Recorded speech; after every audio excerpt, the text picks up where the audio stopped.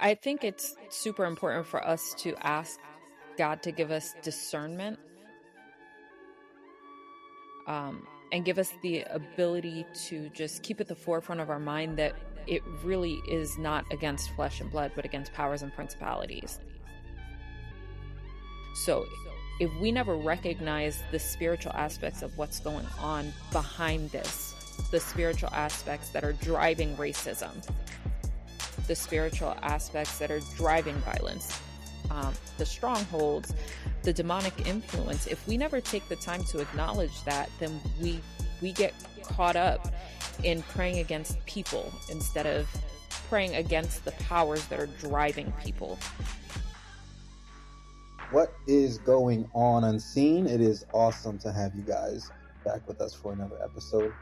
My name is Jawanta Finellis. I am one of the leaders of the Unseen Collective, where we just major in having uncomfortable conversations, bringing people into perspectives about tense discussions in the body, or just tense discussions in the world, and bringing the Holy Spirit's perspective into it. That's just what we're about. So we're really glad to have you guys a part of this conversation. If you are joining us, you are either seeking to do the same or you're already doing the same. So we salute you, congratulate you, thank you for joining us. On here with us, we have my fondly called mother, my spiritual mother, Tiffany Sainville. There's many things I can say about her. The soul sniper, the mother of many, the raisers of warriors. I could go on for a while, but I will let her introduce herself in a second. But yeah, we are going to get into a topic that I'll introduce after Tiffany introduces herself. Well, welcome. Thank you guys again for joining us in our uncomfortable conversations. I am Tiffany Sainville, bit of a ministry busybody, but really my heart is just to do whatever the Lord wants from me in whatever moment it is. So right now it's to have this conversation. So let's just see where the Lord takes it. Yes, let's see indeed. We are already very much so. I'm just coming in this convo with some weight because we want to get into possibly two discussions, depending on how this conversation goes, that have definitely pierced through like major media outlets, social media for sure. And the one we want to start with is what's been called, I think accurately, and there's many names for it, but what the most, I think, accurate title for it is the Montgomery Brawl. So I believe this was August 5th in Montgomery, Alabama, by this like pier where there are like a bunch of boats docked. There was one specific boat that was parked somewhere that it shouldn't have been. It was actually parked in one of the spots that belonged to one of the city vehicles, the city boats. And in the process of them like making announcements and saying, hey, whoever's parked here, you got to move your boat kind of thing. No one moved it. One of the captains of that ship went in, who was black, went to move the boat. And when he comes back on to the pier, or I'm not a boat person, so I'm probably jacking this up. I think you are more than me, Mama. So if I'm messing any of this up, please edit me afterwards. When he goes back to the land, there are a bunch of people who own the boat, who are friends of the person who owns the boat, who are white, who are surrounding him. Tense conversations lead to high arguments, which leads to fights, and they start. It's like at that point, it's somewhere like 8-1 or 10-1, somewhere around there, of just like people beating on this dude who was just doing his job.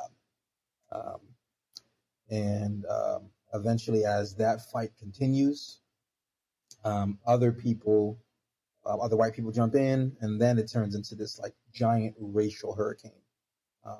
There are some black individuals who are there who jump in. There's a boat that ends up docking, and a bunch of the people who are on there jump off the boat and start jumping into the fight. And at this point, it's very literally black and white. It's white versus black. Men, women, all over the place. And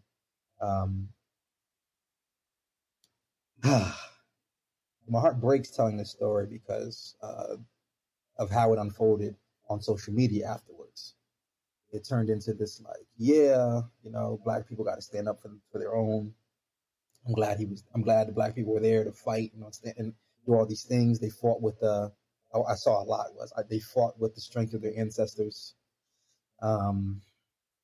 which led to a lot of just divisive conversation. Of course, it's the same with me. I live in a very urban area, so a lot of the people that I heard were just like, yeah, they did what they had to do.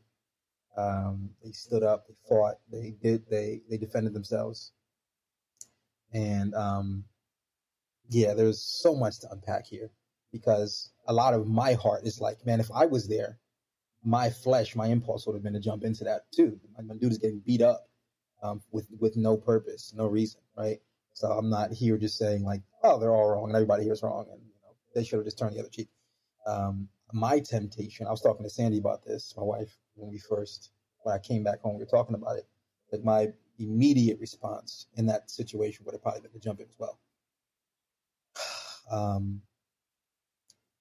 But the conversation that we want to start having here is, what do we do with this content in light of us living in a broken world, but us being called to be more, to be holy, to be different, to be love, to be light?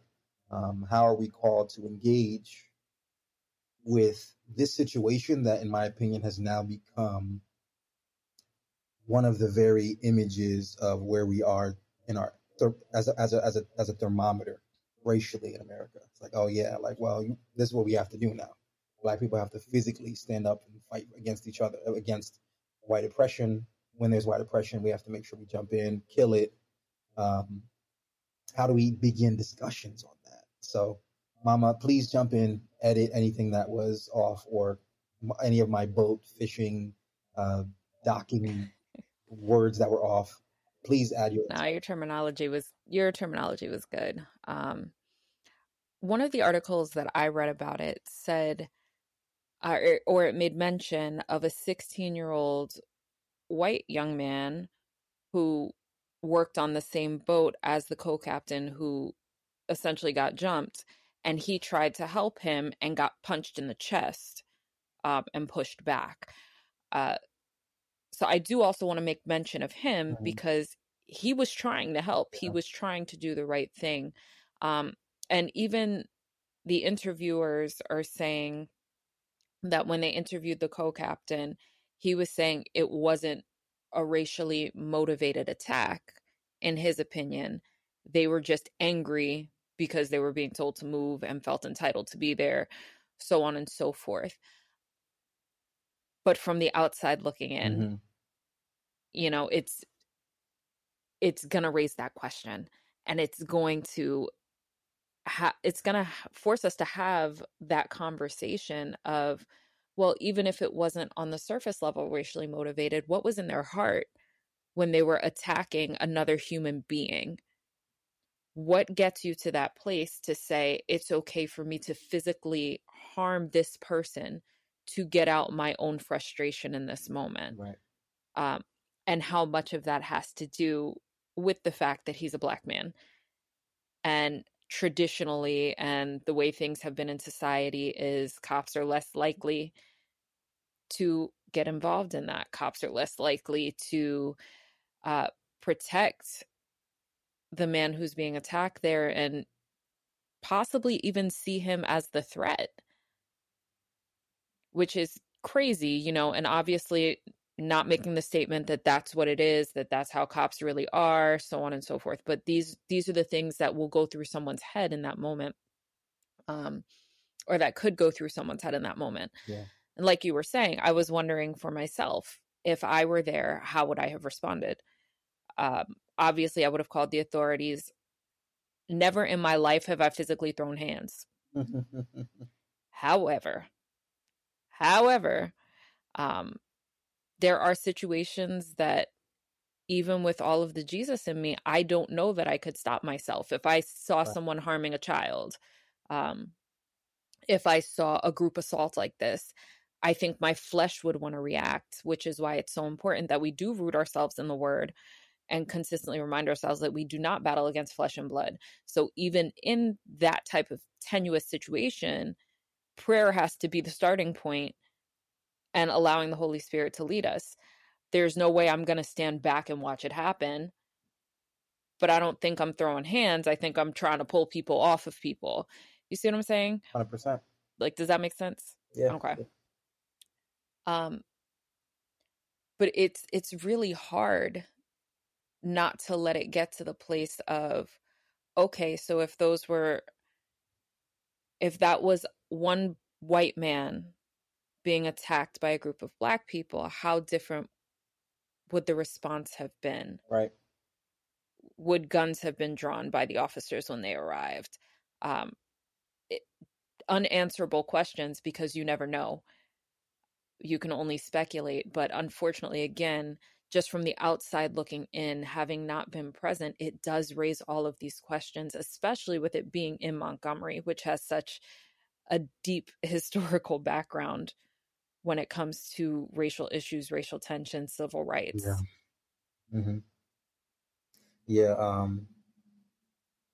One of the biggest things that came out of that was that actual pier used to be a place where slave ships would come in, dock to trade slaves, and then there was a factory right next to it that would hold the slaves until they were traded. So, looking at it historically and spiritually, um, it's hard to ignore those things and say, because I did hear a lot of that, like people who are coming from the other sense. It's like, oh, well, it was just a very charged incident and people turned it racial, or it was a semi-racial thing that people are making explode into something else, which I disagree with. If you don't see that, in my opinion, as a thermometer for where we are racially in America, I think you're missing something. But I think there's also layers under that we need to look at when it comes to what happens on the soil of places where very violent acts happen. What's the spiritual history there that matters, because the world is spiritual first. What spiritual things are happening in the lands that we're living in that haven't been cleansed, that haven't been prayed through, that haven't been repented of, that end up impacting people's psyche? Like when someone who wouldn't act a certain way ends up going to a certain place and acting differently, I think that has to do with the spiritual history of a certain place. I was talking to one of my coworkers not too long ago, and I was talking to her about that same nature. Like, the world is spiritual first, because it's a long story, but I was letting her know, like, if something happened in a certain area over and over and over and over and over and over and over again, and it was never addressed, it was never talked about, and it resurfaces somehow in the future, how is there not a connection there? Now we're speaking kind of like, spiritual, mystical, but we have evidence that when there's not a chain, when there's not a broken chain, that sins are revisited, and that certain lands have a way of carrying the ghost of its past. So that for me creates like even more tension with it, because the world has a veil over its eyes, right? So coming in and having that mentality isn't a way you approach the world about this. But my deep earnest prayer is that there are believers in that area who can do prayer walks around that beach, or that here I am messing it up again, who can do prayer walks around that area, around that pier, and I can help people navigate it spiritually, from a spiritual sense, because that's stuff like that. From what many, like you said in the interviews, many people have claimed this is not new to this area, like violent acts, violent racial acts, racial tension, things like that happen all around that Montgomery area and definitely Alabama. But man, if we can have believers penetrate these areas when certain things like that happen, take a stand spiritually and pray through areas, so there's like a healing over it. I think that makes a difference. I definitely agree. And I was trying to think before. So what about this particular incident, or who in this particular incident would we see as an unseen? Mm. And why is the response to it what it's been? Because unfortunately, as the world often does is it's taken this situation and it's kind of made it a joke. Right. As I was sharing with you before we started recording, I found out about it initially through social media jokes and memes being put out about folding chairs. And it's just like the enemy, right? To take something and make it laughable so that we celebrate sin I want to pause and there we on that if celebrate the I can. spiritual darkness. Can you Hmm. explain the chair thing, and then we'll pick back up on the enemy twisting matters, making them dark. Why? What happened with the chair? In the midst of the brawl, a black man came over with a folding chair and used it to assault the white people to try to, I I guess, try to get them to stop. But really, all it did was perpetuate the violence and perpetuate the issue at hand. But it became kind of a symbol, I would say, within the black community of, yeah, we'll throw chairs for one another. Mm-hmm. That's how hard we go for each other. Yeah. We're going to stand up for each other, and we're not going to let this keep happening. So yeah, it became a joke. So the enemy has turned it into something almost laughable when in reality these are image bearers assaulting other image bearers, and none of them seeing each other as children of God. Do any of them have any relationship with God? I don't know. Um, I I would pray that they're not out there representing the Lord that way, Right. but we don't know.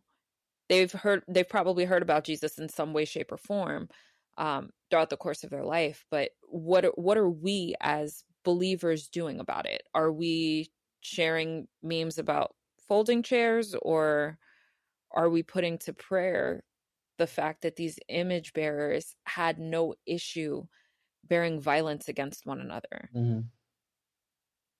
And Because our response to the situation matters. yeah, that's huge. That's huge. And there's a lot of people.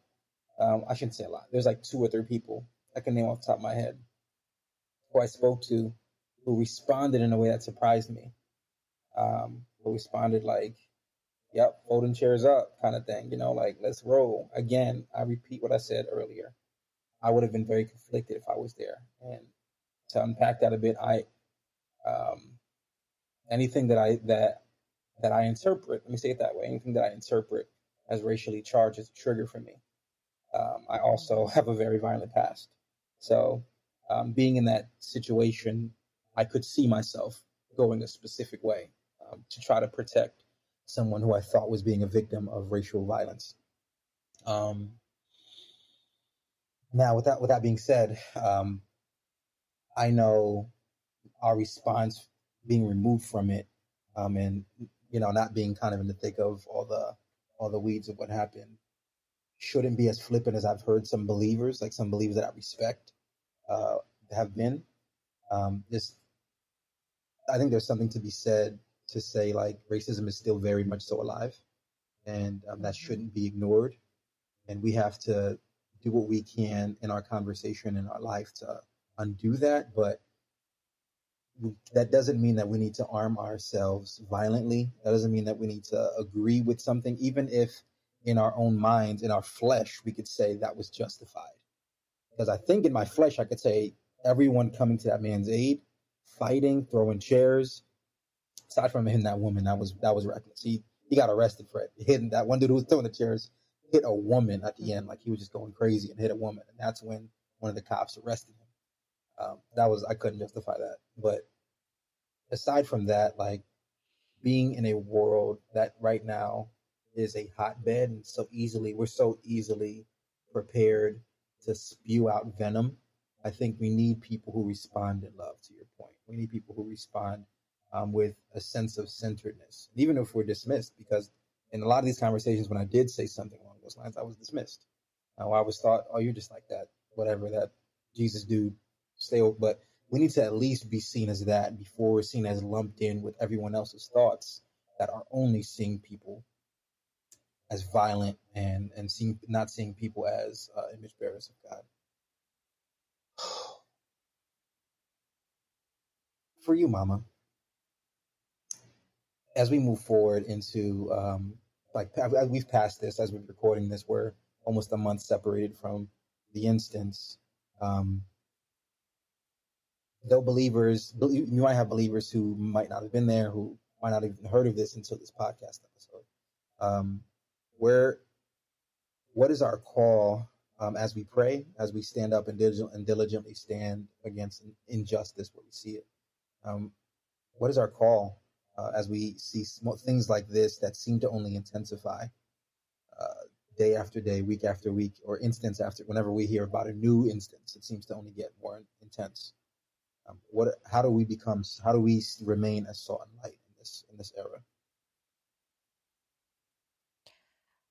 I think it's super important for us to ask God to give us discernment and give us the ability to just keep at the forefront of our mind that it really is not against flesh and blood, but against powers and principalities.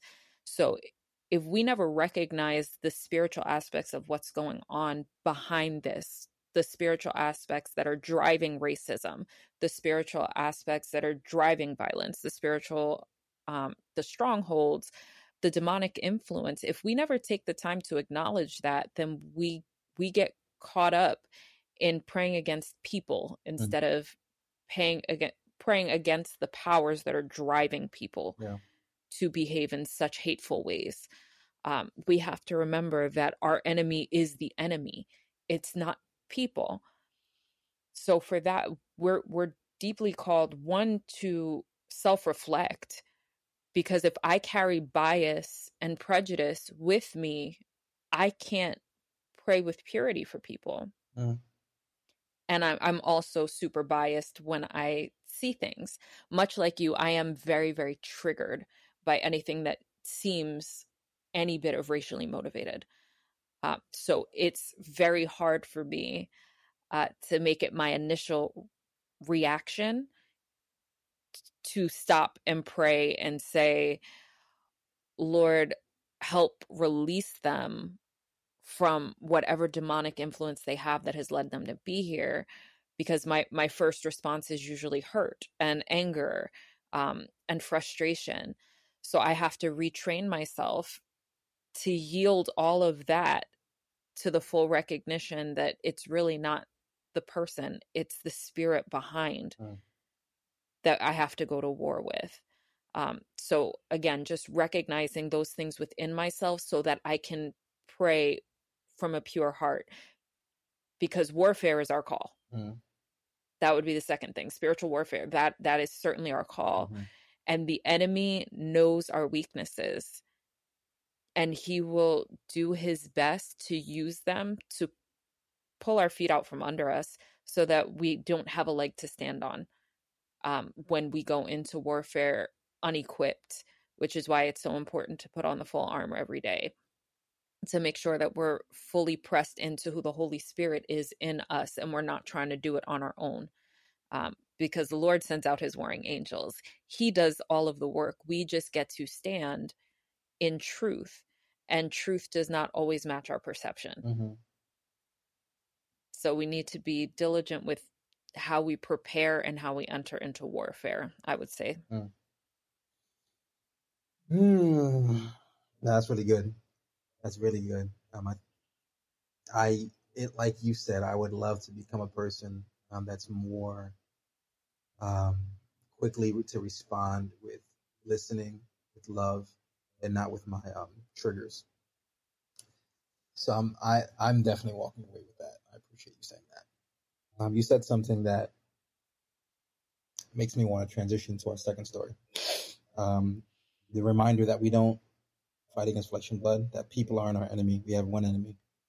But that's really difficult in the next story that we're going to mention. But yes, I think it's a good hinge to go into the story with, because it should be what we drive this story with, that people aren't our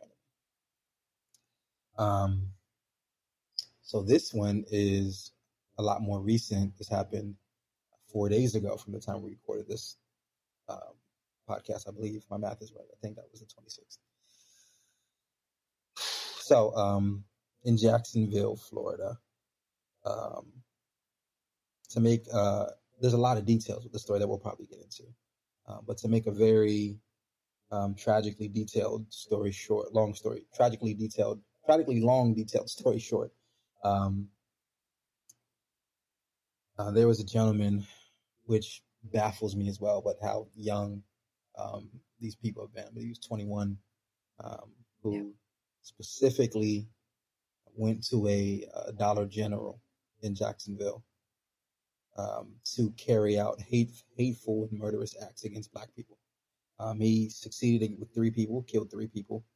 A mother who was outside of the store as an Uber driver, a worker of Dollar General, and a father of a 4-year-old who was in the store. And this is very reminiscent of what happened in Buffalo, even of Dylan Roof, what happened years ago. I think that was 2014, 15, around there. And in the church, and when someone goes somewhere with the intent to murder Black people, the intent to carry out a racially charged murder. Again, one, leading, like we said, what's central to this is people aren't our enemy. But 2, in the midst of a lot of pain, amidst of a lot of people who are just up in arms and saying, "This, here we go again." There's not been much change. There hasn't been much difference. We still have people out there who are intentionally trying to put people of color at harm. I don't feel safe. I don't feel comfortable putting my kids in certain places, because the story is he went to a nearby campus that was majority Black, and another store before he ended up going to this Dollar General. So it's like, this could have been a lot of different people's story of losing a family member, or having a family member in the hospital, or just having a family member there 5 minutes ago, which has its own level of trauma to it. I keep tennis balling this over to you, which is probably a little unfair. But where is your heart with all of this? How have you been processing this? And anything that you want to give as your take? I'm having a hard time processing it. I very typically have a very difficult time processing any sort of mass murder, any sort of murder, really. But in particular, mass murders that are targeting any specific population. So children, people of color, people in the LGBTQ community, anything that's driven by hatred, I struggle with.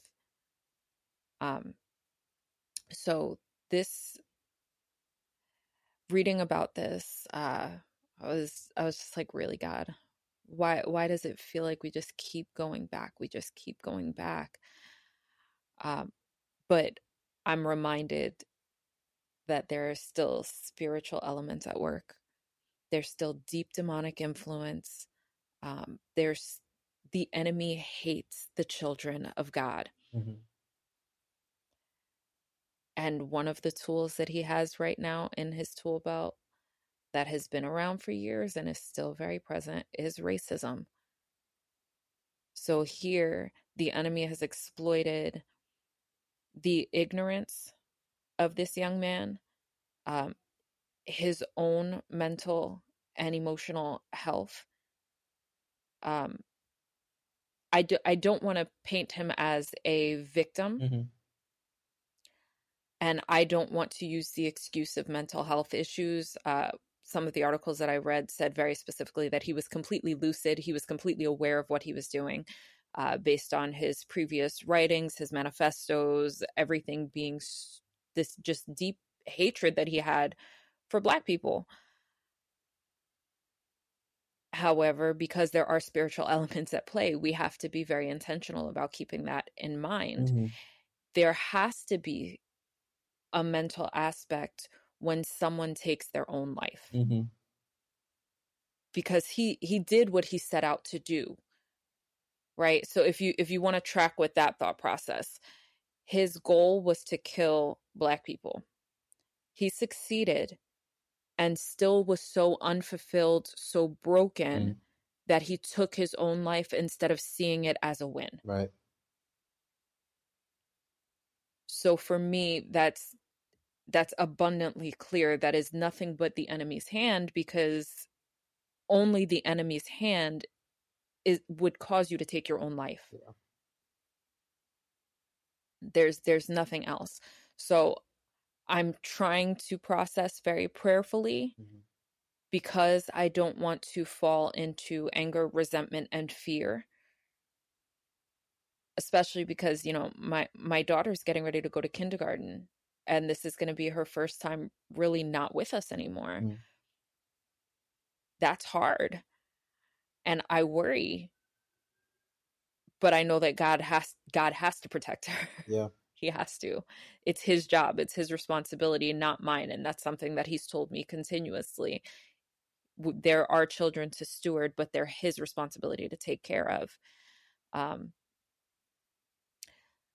So it's heartbreaking. It's devastating. And the enemy's goal is to incite more fear, more anger, more resentment, to continue to build this bitterness and angry tension between races, because anything that looks like unity would honor God, and he's not here for that. So I'm trying to be intentional in remembering what's really going on, instead of just looking at the results of it and allowing that to consume me. That's real. And I'm really glad that you said a lot of things that you said, because for me, though, like, I know me and you haven't sat down and had this conversation before this, but for me, this is the first time I'm hearing this incident spoken of in a biblical sense. I know there's many people who either listen to this will be their first time hearing of the situation, or first time, like it is for me, hearing it with a biblical worldview, where it's like water on a very dry day. In light of the pain that you can constantly read about, the news that can constantly take the energy out of you, and the hopelessness that seems to be everywhere you can find it. It's important to look at this from a biblical perspective and to see the enemy's hand at work, because when you can put it in the proper perspective, you don't fight a lot of aimless battles, which is one of the reasons why I just personally, you mentioned it too, I'm not on social media. I'm not interested in engaging these topics on a place where I don't believe there can be a lot of good conversation around it. And for us to talk about it from a humanistic point of view, like you said, not victimizing the dude who went about carrying out the situation of the murders, but to humanize him and to say there's these factors involved, and he was used as a tool of the enemy, is super important to see from a kingdom perspective. Because when you lose sight of any kingdom perspective, you get pulled into carnality, and you lose the vantage point of seeing where's God in this, which I know me and you can both say the same. There's been many friends, many people who have left Jesus, or at least have left an intimacy with Jesus, especially since 2016, 2020, when there was explosions of racial tension, or just a lot of social, political tension. People have just left Jesus because these conversations aren't happening. There's not people to sit down and just say, this is a tragedy. We have to look at this the way that Jesus looks at this. We have to look at this from the most objective lens that we can. So for me, hearing you say what you said is very refreshing. And I know, just thinking about a father who, I read one of the articles that was just talking about how excited he was to go to a dance, like a father-daughter dance that was happening at the school in February, and how the mother now, at a loss for words, can't explain why the father is no longer coming home. There is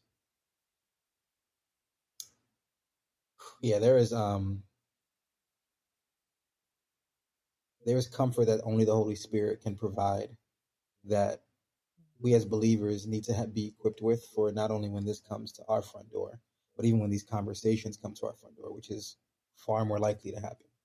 People who are brokenhearted, who are just numb from the world and tired of just hearing about these difficult situations like I was when I fell into a depression in 2020. I said, I can't hear about anything else. If I hear about one more thing, I don't know what I'm going to do myself. I don't know what I'm going to do in general. When I got to that place, I just was tired of feeling. And I think I got tired of feeling because I didn't introduce that kingdom perspective enough into these conversations. So if you're in that population listening to this podcast, we hope that you take heart in knowing that there is always comfort in the Lord, in the Lord's in the Lord's arms. That's all. That's the best, most simple in ways I could define that. There's pain everywhere you can find it, but there's always comfort in His arms. So for me, I really hope this conversation brings people some insight. Though it comes with sorrow, there's levels to sorrow, and I hope that it's sorrow that really can help bring people to a place of deeper compassion for people, and help people navigate these conversations if and when it comes up at your workplace, in your household, with your kids, to help people navigate the deep sorrow that will happen and does happen in this world, but that the hope that we have attached to it. Yeah. I think as the church, we have a lot of praying to do that many of us just don't think about on a daily basis. We tend to pray for our immediate needs and our immediate asks, but there's got to be something deeper. Mm-hmm. You know, scripture says that if we would repent, then He'll heal our land. And I fully believe that that's also our call in the midst of this. We didn't set out and we didn't commit these heinous acts. We didn't take life from someone else. We weren't consumed by hatred in that way.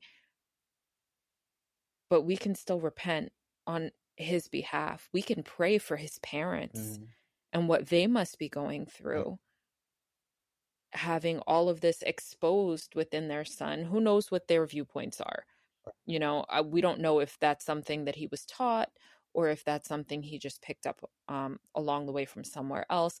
We don't know. Right. But we also know that they lost a son. Mm-hmm. And if anyone knows that pain, it's God. Mm. So now they have to grieve while also coming to terms with what their son has done, while also being looked at as the perpetuators of his lifestyle and of his choices. They've got crosses to bear. So as the church, as believers, if we are to greet them with love, that has to start with prayer. We may never meet them. I don't think I'll ever meet them. But I need to pray for them, and I need to pray for them diligently, and everyone else who has been touched and affected by the situation. Very often we find that we're praying for the families of the victims, and they absolutely need prayer. But so does his family. So does every Black person who's now afraid to go and work at Dollar General or go shopping because these places keep getting targeted. That college campus, the spirit of fear that's going to try to consume that college campus because he was there just minutes before arming himself and getting himself geared up. So we've got lots of prayer that we can be on assignment with. And I think that if we dive into that, it'll put us again in a place of going into warfare while processing our grief. And that's the other thing. I think it's super important that as believers, we understand it's okay to not be okay. And we have to grieve so that we don't fall into the depression, like what you were stating earlier. That was such a rough time. I don't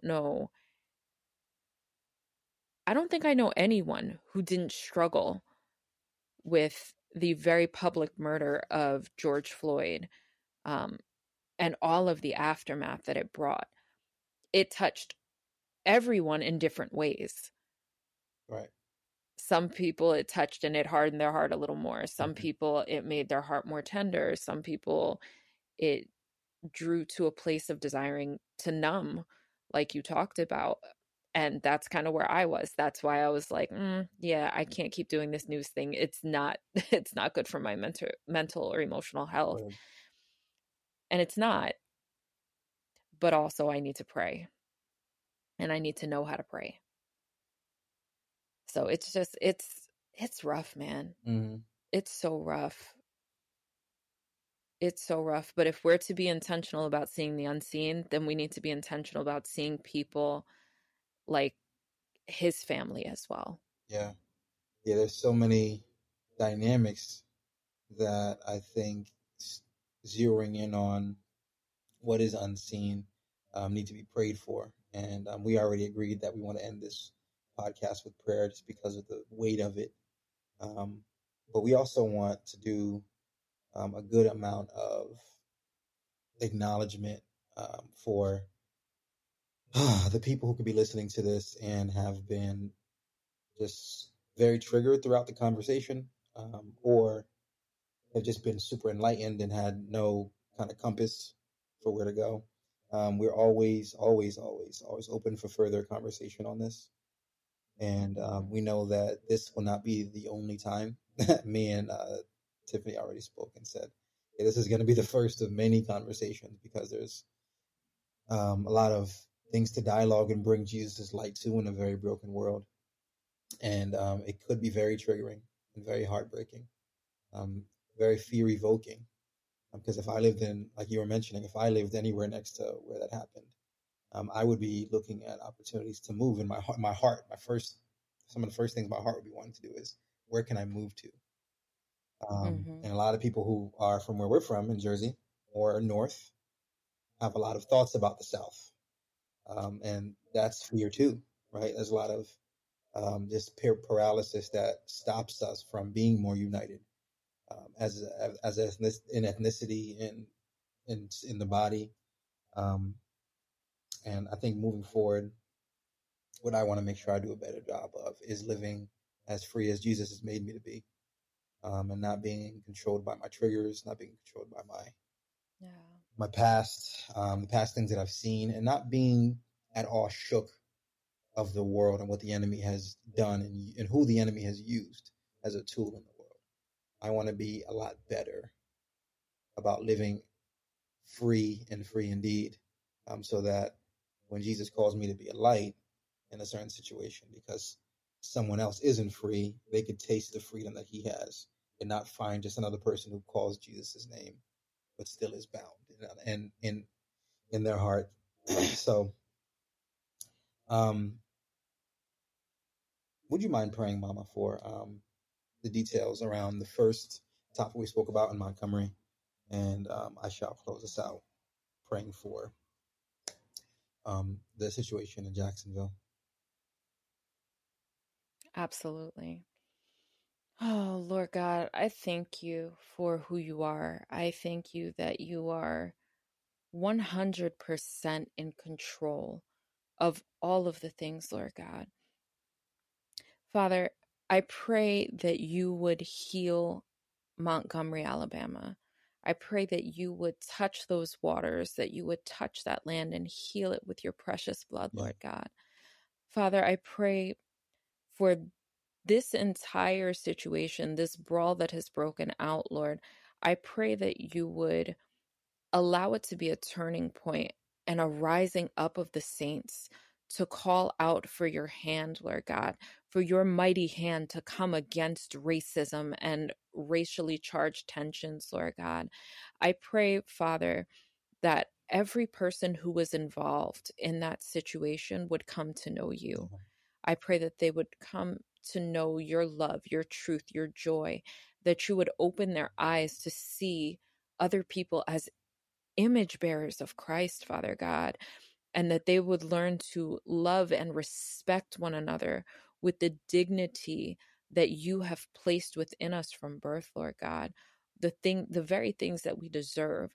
I pray, Father, that you would build in them a desire to even advocate for nonviolence, because it's so easy to just think, oh, well, this is who they are. This is how it's going to be.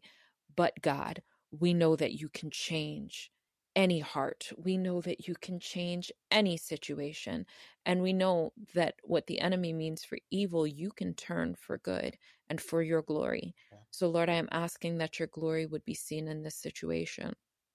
For those of us who are kind of processing that drama and trauma, Lord, I pray for the divine guidance of the Holy Spirit to lead us through. I pray that we would not see through natural eyes, but that we would see through supernatural eyes. And I pray, Father, against any inclination that we would help push along the enemy's agenda by making it a joke or making it a laughing stock. Father, we want to see your glory.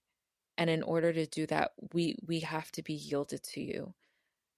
So, Lord, heal our hearts and give us divine focus so we know exactly what to do, where to go, how to pray, and how to gird ourselves up and prepare to stand as you go to war on our behalf. In Jesus' name.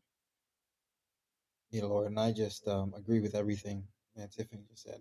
I'm thankful that you are building up an army of people who have been through many situations and have seen many of these injustices that break your heart, but also that are going to be equipped with your spirit to engage boldly. And that's what I pray for for any of your believers and your saints in Jacksonville, Florida, Lord. I pray you would rally your troops over there, Lord. You rally the church to stand up, to both give of their time, to give of their resources, and to give of their spirit of their spirit equity, Lord, towards this situation. I pray that there'd be prayers and fasts to break any bonds that might have been created with the spirit of fear, any anxiety. I pray against any level of timidity from anyone in the church who might be being impacted by what happened. I pray that they would grow bold and bold enough to be courageous and compassionate, to step into the situation, speak up and speak out, to advocate for your love, to advocate for your truth, and not for the victimization or the verification of anything that is not of you. But just to speak of what Jesus speaks of, how Jesus would address this, and what Jesus says when it comes to tragedy, when it comes to loss of lives, and the treasuring of people, and how you comfort those who mourn.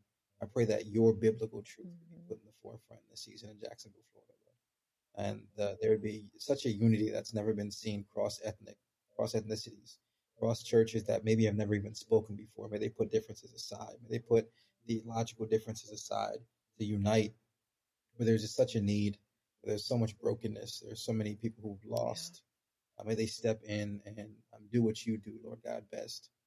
Step in and fill the gaps through spirit-empowered work, through spirit-empowered effort. Would you give them creativity as well to find ways to reach those who might have been impacted by this? And may there be just much of your Holy Spirit empowerment with them, Lord. In Jesus' name. Amen. Amen. Mama, I appreciate you. Thank you so much for your time on this. This was a labor of love for sure. Yes, and thank you for being bold enough to just take it head on. Super necessary. Super, super duper necessary. We pray that this was helpful for anybody. Again, we would love to speak, engage more on this. If anyone just feels that their heart is hurting, but there's nowhere to go, nowhere to talk about, reach out through email, reach out through Instagram. We'd love to connect. I hope you guys have a really blessed rest of your day. Talk to you soon.